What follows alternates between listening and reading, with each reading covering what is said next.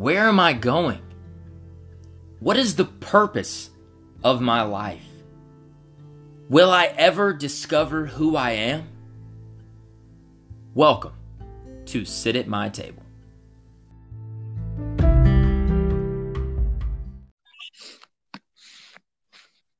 Hey, Andrew, how are you? Hey, I'm good. How are you? Doing good, doing good.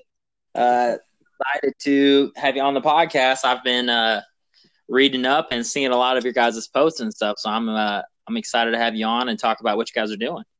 Heck yeah, happy to be here. Thanks for including us.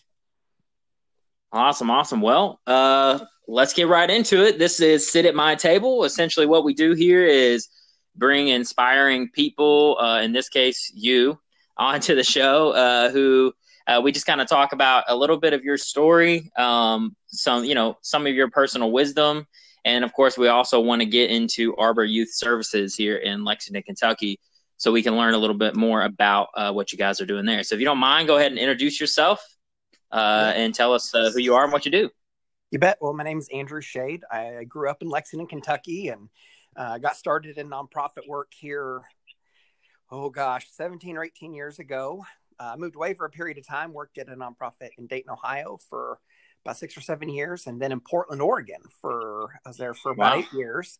But luckily, I got a chance to move back here. My family is all still here, my parents and my young nieces and nephews, and so I came back to Lexington, and now I've been with Arbor Youth for just about a year and a half or so, and it's been great so far.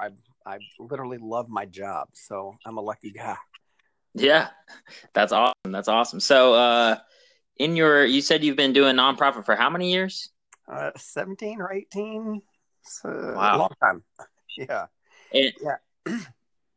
Is that something that you kind of always knew you wanted to do, or what kind of got you into working for nonprofits? Well, kind of a weird story, I guess. If we go back to the beginning of my professional career, I was in college for journalism and broadcasting. I wanted to go into TV news reporting, and had to sit out part of my junior year because I was cast on reality television, of all things.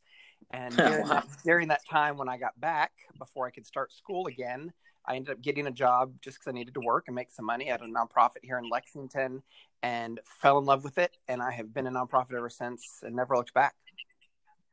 Wow. So things took a different direction than you planned. It seems like that happens often. We always set out on a course, but it's funny. It's like one thing. So like my kind of stepping stone, it was I tried to join the Army, and I did. I was in for 3.5 years, but it didn't really go the direction I wanted. But it seemed like I learned something from that experience or from the challenge that's carried me through the rest of my life. It was, it was the goal, but it turned into just a stepping stone. So that happens quite often. Yeah, part of the adventure. Right. So tell us, if you don't mind, just tell us a little bit about kind of like your story, your background. What is it that you see occurring in the nonprofits that kind of keeps you going?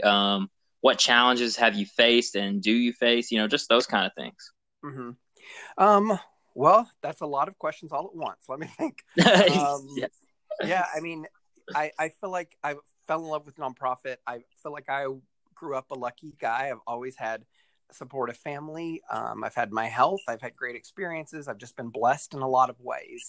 And I noticed that not everyone had that. Not everyone had the lucky break that I got, the privilege that I had. And so I thought that is just where my heart was calling me to be, was to be in any kind of role that helped other people that may not have had an easy of a break as I had. So that's kind of why I stayed with it. I started at the Manchester Center, which was on Manchester Street, which is now, it was the roughest part of town, and now it's the hip, cool distillery district in Lexington. Yeah. So that has changed since my time away. So I started a nonprofit there, working with youth as a youth development coordinator. So I kind of oversaw the youth programming, after school and summer programs. We also had 2 preschool classes there, and I just loved it. Kids are hysterical. They crack me up. I love their energy. So youth has always just been kind of a calling for me. When I moved to Dayton, Ohio, it was an opportunity to work at a different type of nonprofit, and I worked in HIV/AIDS. and did testing and counseling and prevention education, and was there for many, many years, and moved to Portland, Oregon, and was at an HIV organization there where I really moved into development, kind of the behind the scenes side of nonprofit, which is fundraising and marketing and getting your name out there, writing grants, all the stuff that it takes a nonprofit to do to make sure that they can pay their bills and stay open. So I've been in nonprofit work now for almost 10 of those years, and kind of see it from a very different side. But when I moved back here and started at Arbor Youth Services, I just fell in love because I was back around kids again. They cracked me up, but I'm also still kind of the role behind the curtain, so to speak, writing grants and doing our social media and talking with big donors and making sure that our staff that run our programs have the funding to do that, and so that we can afford groceries for the kids, and any needs that arise, make sure that we can pay for the gas to drive them to and from their schools while they stay with us. And so I'm kind of in that role, and I love it, but I still get to interface with the clients and the kids and say hi and laugh and be silly, and but also feel like I'm helping from a different side of it all. Right. Yeah. Yeah, that's so at Arbor Youth Services, what is the primary focus? I mean, I know it's kind of in the name Youth Services, but what does that mean to Arbor Youth Services? Yeah. So basically, we are an emergency shelter, or almost like a homeless shelter for kids. We have 2 houses, and they're not just a few blocks from Rupp Arena here in Central Kentucky. But in one of those houses, we provide lodging and care for kids that are newborn babies all the way through age 17. And those kids come to stay with us for a million different reasons. They may have been abused at home. We've had kids that have been abandoned, that have been left on our front doorstep. We've had runaway youth. We've had kids that are between foster care stays, and they may not have a placement at that time, so they'll stay with us for a little bit. We've had parents who were evicted from their home and were living in their car, so we kept their kids while that parent found their footing again. So there's literally, I could probably sit here and name 200 reasons why a kid would need to stay with us. And we've seen every kind of story you could imagine. And kids may stay with us for one night. They may stay with us for 2 months. Every story is completely different. And we work with their family, their community, legal people, if that is entailed in their story, the state.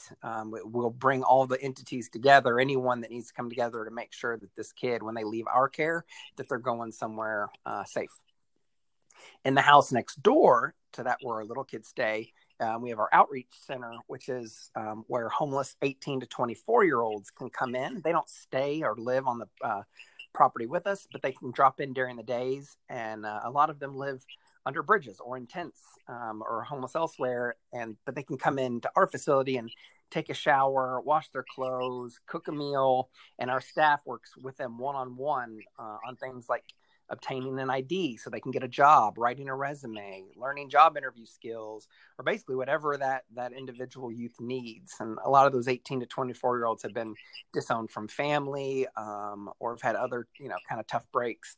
And so we try to be that stand-in support system when they have nobody else.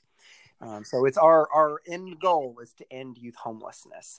And that just means that anytime a youth is homeless, they immediately have resources, somewhere safe to stay, and all their necessities and immediate basic needs met. Right, man, that's really awesome. That's so what kind of got me interested in talking with you and learning more about Arbor Youth Services. I came across a statistic that really surprised me, in that the state of Kentucky is number 1 in substantiated cases of child abuse, and in the entire nation. And that really, that blew me away, to be honest. I would have never suspected that a place with so much, church, so much, family value, that, so to speak, that will be the case. But I'm just curious, to get kind of your perspective on what do you see as the root behind the homelessness and just the cases that you get? Like, what do you see as kind of creating this problem? Because, I mean, you said it's your goal to end this this child homelessness. Mm-hmm. What do we have to do to end it? What's the vision? Yeah. Well, to the child abuse, I mean, I think a lot of that corresponds with education. I don't know these statistics off the top of my head, but I would wager just about everything. If you look up the states that have the lowest level of education success, those are also going to be the states with the highest child abuse. When parents don't have proper training on what to do in tough circumstances with kids, that sort of thing, those things intermingle.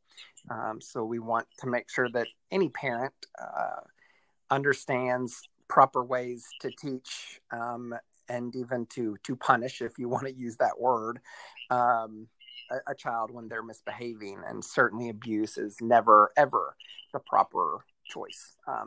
So my guess is that education level probably plays into it. And I think that's something that we as a state and the entire nation could do better, is having more education resources available for parents to learn and be prepared for what's coming when they actually have the kids. You had a follow-up question on that, and it was... I forgot what well, I mean, we can just kind of, I don't know. It's unscripted. Yeah. I don't really write anything down, so we can just kind of roll from that. Well, given those circumstances, like what kind of challenges do you face now with the youth that's in your care? What kind of things is Arbor Youth Services dealing with on a daily basis that pose the greatest issue? Mm-hmm. Well, I mean, luckily, since we've been around for 44 years, we have great connections in the community. So when we have youth with different needs, if it's something that we don't necessarily, a program or a need that we don't meet, we know the folks in our community that do. So we will bring in folks from other nonprofits to make sure that this family is taken care of and helped as best they can be.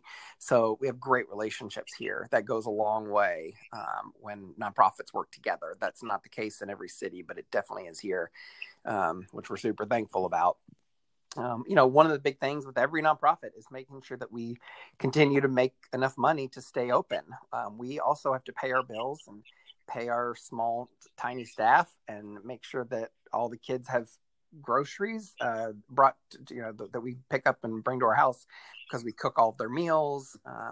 Make sure that we have the funds to get supplies. If kids have unique needs when they show up, sometimes kids will show up to us in the middle of the night, brought to us by a police officer, and the kid will have nothing but their pajamas that they're wearing. And so we need to make sure that we can get diapers and coats and tennis shoes or whatever it is that youth is going to need to cover them during their time with us. And donations, that sort of thing, goes to cover all those kind of last minute important needs that these kids have.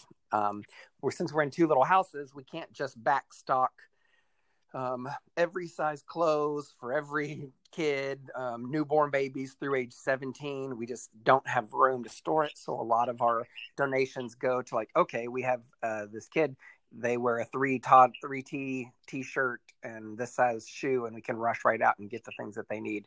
So donors help keep us alive, and donations help our kids literally every day.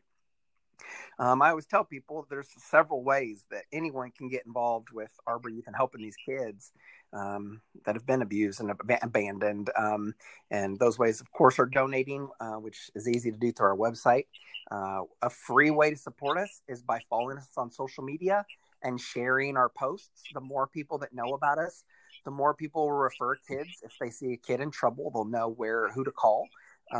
It helps us get new donors. More people will see it if you're posting it out there, and just more community awareness. Just let everyone know.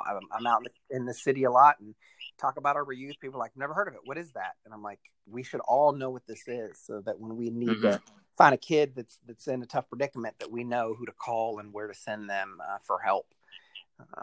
So just kind of helping us spread the word, and then people will bring in supplies, things that we need at that time. On social media, we often put out a call. We'll be like, hey, you know what? We had 2 teenagers come in today, and they need pens and spiral notebooks for their school, or they need a coat, or they need whatever. And people will say, hey, you know what? I'm off work today. I'll run to Target or Walmart and grab those things and I'll bring them by. So that is a great way to support us. Again, we don't have tons of storage. So some people like, you know what? I'll bring you 42 pallets of toothpaste. And we're like, we have nowhere to put it. So just wait until we kind of put that call out. And then if you have the capability to do so, help us out. We're houses. We have kids. We're just like everyone's house at home that has kids. We need cleaning supplies and trash bags and paper towels and food and all that kind of stuff. And of course, like just about every nonprofit, we survive off the kindness of volunteers. Our volunteers will come in and do anything from play board games with the kids to help us cook meals, even lawn care, just mowing the grass and making sure that our facility stays pretty. So when a kid comes to us, at least they feel like they're in a nice, clean, safe environment. So there's kind of roles for just about everyone.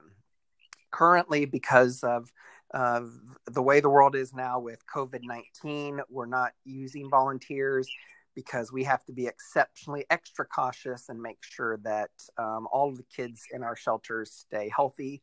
So we're only allowing frontline staff in the building, and the youth themselves, we're checking their staff and youth temperature every 4 hours. And we have this whole protocol now because of COVID-19 that we've had to kind of address.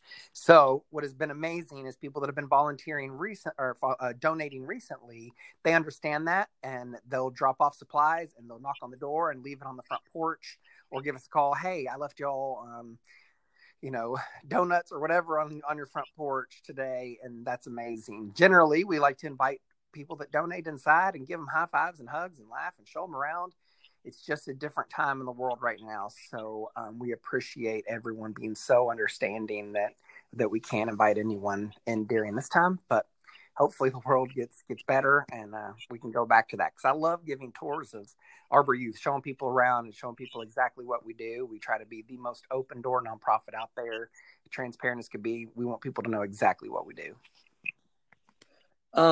So I just let me know if I ask a question that you can't answer or something like that, because I'm not familiar with the boundaries, I guess you could say. But what do you guys typically have to raise in a year just to provide the necessities and basics to take care of the kids that you get? Mm-hmm. Currently, our budget is at about $1 million, and that covers our bills, our staff, our facility needs, things that break and need to be replaced, groceries for the kids, clothing needs, on and on and on. Literally everything you can imagine that we need to stay open is about that much. We don't charge our youth or their families one penny ever. All of our services for youth are free always, which means we have to raise the entire budget. So we do that through federal grants. We do it through local grants, businesses that donate. We do fundraising events. Of course, we have people that donate through our website. We have monthly givers, people that will, donate $5 a month off their credit card or $20 a month off their card. We have folks that do that.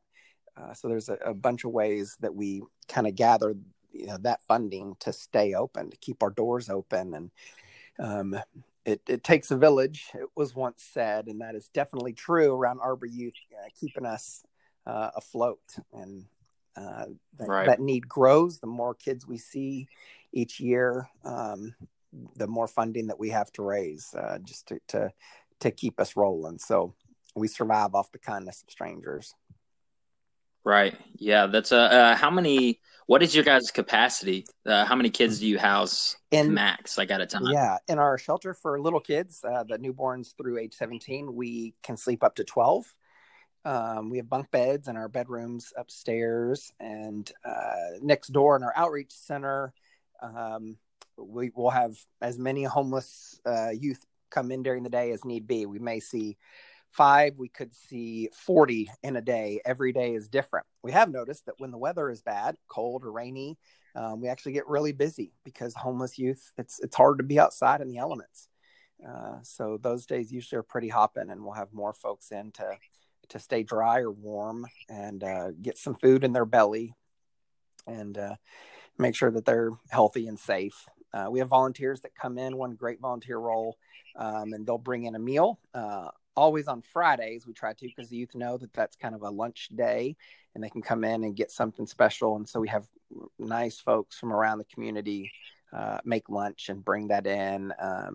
And we sure love that. And that's range everywhere from hot dogs to hamburgers and salads and lasagna and all the good stuff. A lot of our folks are young. I remember when I was 18 to 24 a long time ago, and all I ate was Taco Bell ramen and Doritos. And so a lot of our young people eat the same way, and we try to encourage them to eat healthier. And so our staff teach them cooking classes to teach some of the basics. I know just the other day they learned how to do tomato soup and grilled cheese. What seems like so simple for many of us, a lot of these kids haven't had good relationships with their families or their parents in many, many years, which means a lot of them have missed out on some of these basic life skills. So we try to teach them some of those basic things, and it just kind of turns into a fun afternoon of cooking and laughing and eating. And a lot of volunteers make that in particular happen. Right.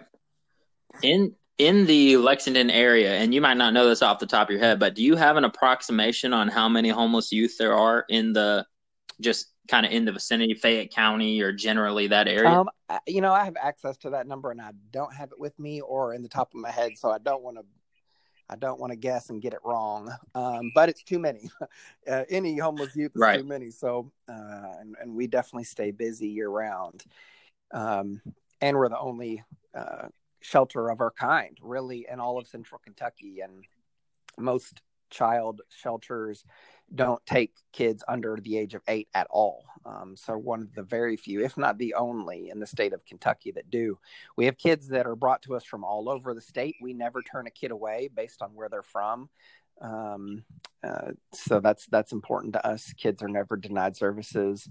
And that's why we see kids from all over. Sometimes if another shelter in another city, Louisville or Northern Kentucky is full, sometimes folks will drive them down to us and we can be a backup and vice versa. And do you guys ever have to turn youth away? The only time we ever turn youth away is if we feel like they will be a danger to our staff or the other youth.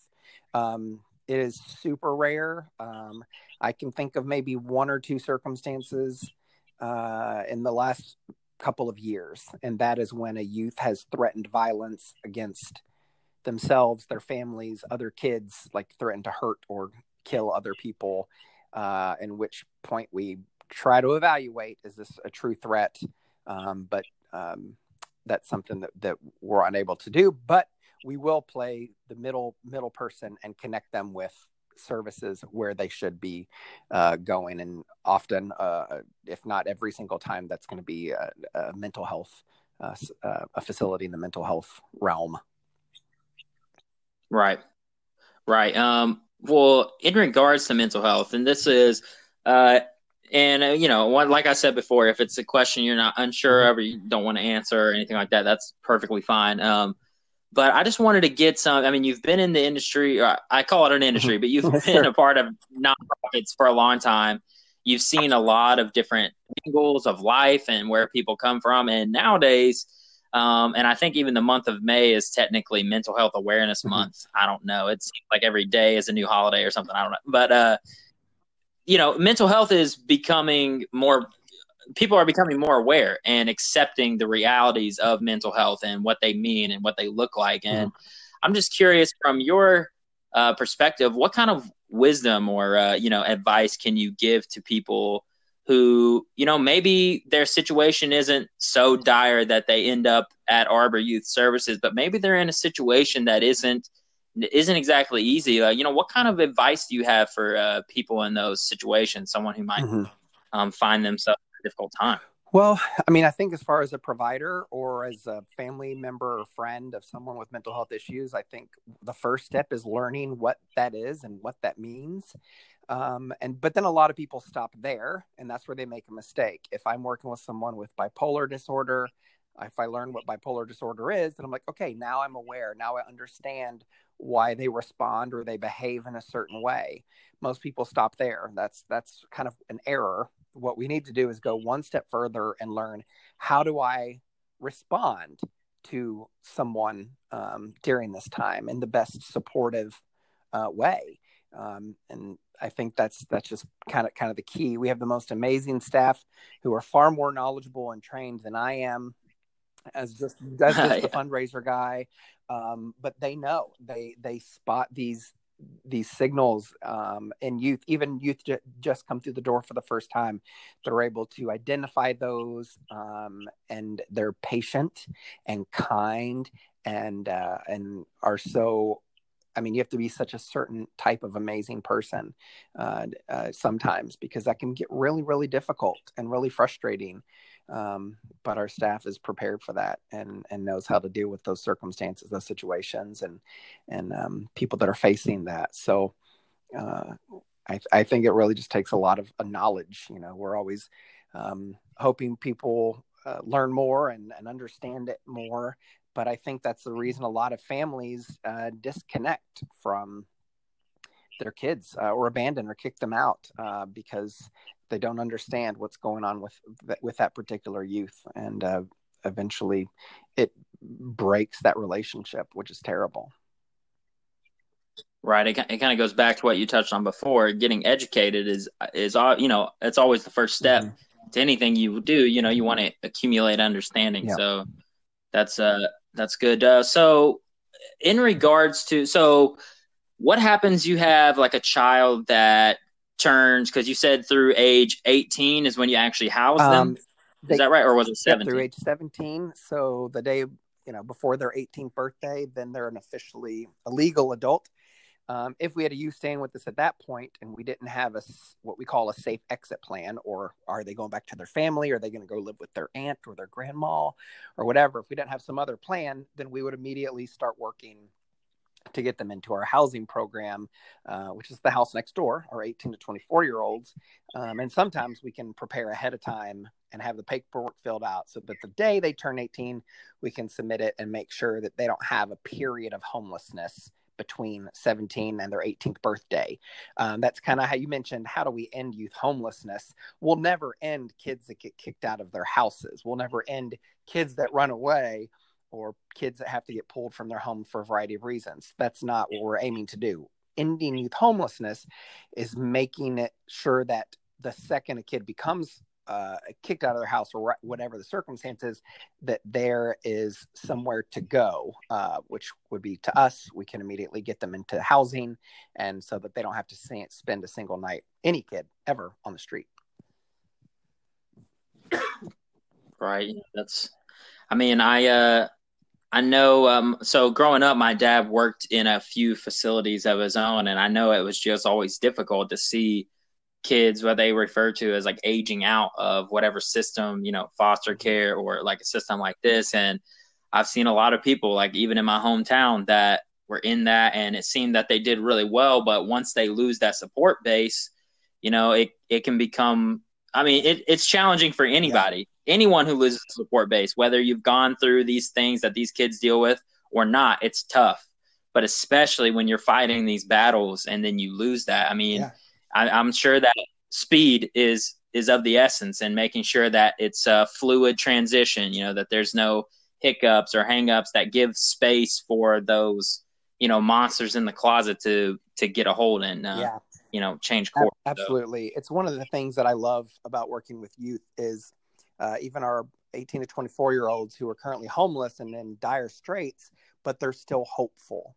They still have a hope and a dream. They want to become a chef or a writer or a cook or a whatever. They still, every time I talk to them, they're still like, yeah, I'm working on this. I'm getting my GED or whatever. They still have this hope. They do not want to be homeless, and they want things to get better. Studies show that if an adult has been homeless for many, many years, the success rate of getting them to get off the streets and become self-sustaining in their own housing is tiny. It's a shame, honestly. There's something about the mindset when you get stuck into that cycle of homelessness, it's nearly impossible to get out. So you said the perfect line a second ago, timing is of the essence, something along those lines. And it's so true. We need to make sure that we break the cycle of homelessness before it begins. And that's why I always urge people to support these youth. There's so many life lessons. We talked about making grilled cheeses earlier, but there's so many life lessons that youth continue to learn from their family or guardian as they age. Important lessons that they'll live by forever. And when that relationship is strained or broken from their support systems, they're going to start learning their lessons from the streets, which could be from any variety of unhealthy sources. So we try to make sure that they know that we're a safe place to talk, to learn, and to figure out their next best step, whether it's writing a resume or learning how to cook a grilled cheese. We're going to try to continue to be that extended family, if you will, until they say, I'm good. I'm ready to fly. I can do this on my own now. Right. That personal empowerment, that's, I had gotten involved in, I don't know, I guess you could call them like charity programs and stuff like that. And that's one thing that kind of drew me to what you guys do, is I see a lot of programs are geared towards charity without empowerment. And that to me it just denigrates the person behind the charity, it doesn't elevate them. And the more people I talked to and told me about what you guys do at Arbor Youth Services, I just got excited that somewhere like that existed here where I'm at. And like you said, you're one of the only ones of your kind in the state. Mm-hmm. So I'm really glad that I got to talk to you, got to highlight this. You have any projections on when things might be opening back up for you, where volunteers can come in, or is it still kind of up in the air? Yeah, it is definitely still up in the air. Now, we've never closed. Our doors never closed for youth during this whole pandemic. We are an essential service. We are a life-saving service. So we've not stopped working. Now, if our staff that's not frontline, they've been working from home. So only our staff that work directly with the youth are there. But we're just kind of waiting to see. I know things are starting to open around the state, but those are under healthy guidelines that we've already been using for 2 months. So we're the state has caught up to us where we are, open as few staff as needed, social distancing, masks, gloves, check temperatures. We've been doing that all along. We'll continue to do that until we get more word on the next steps, which my guess is, I don't even want to guess because I have no idea. But I will say we'll do any damn thing we need to do to make sure that our kids stay healthy. Yeah, that's good. I'm glad that we were able to talk about it. I saw on your page that you guys have a donation match going on right now. Is that still current? We do. Yep, it's really going this whole week. We have a small local business that just called us and said, you know what, I have $3,500 match. If you can raise that much, I'll write you a check for this whole amount. So anyone that donates this week, really this whole week, it's going to go toward that match. So we encourage everyone to give as you're able now, and you can find us at arborky.org, or just search Arbor Youth Services on Facebook, Instagram, or Twitter. We're easy to find. That's right. It's the symbol with the tree, everyone who's listening. All right. Well, Andrew, I'm glad we had you on. We're going to make sure we tag all your social media and everything when we put the episode up. I always just like to end every show with the guests just kind of giving their personal mantra of hope, their one little message. What do you want to say to the people listening? People that know me on a personal level outside of work, I'm a superhero fan. I love everything superhero, Marvel movies. Captain America is my favorite. And I feel like as a grown man and adult, and all of y'all listening, we have the ability to actually be superheroes and help those that are smaller than us. And Arbor Youth is definitely a way that you can be a superhero today by donating your time, your talent, money, or services. And so I plead with all y'all to follow us on social media, keep up to date with what's going on with us, and find ways that inspire you to help out. Awesome.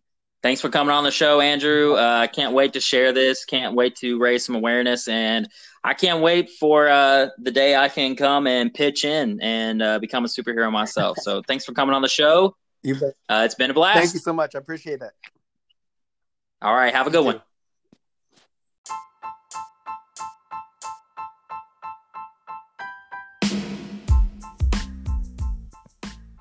This has been another episode of Sit at My Table. As always, thank you for listening. You can find me at www.facebook.com/DC Wilson Speaks, at DC Wilson Speaks on Instagram. As always, thank you for sitting at my table.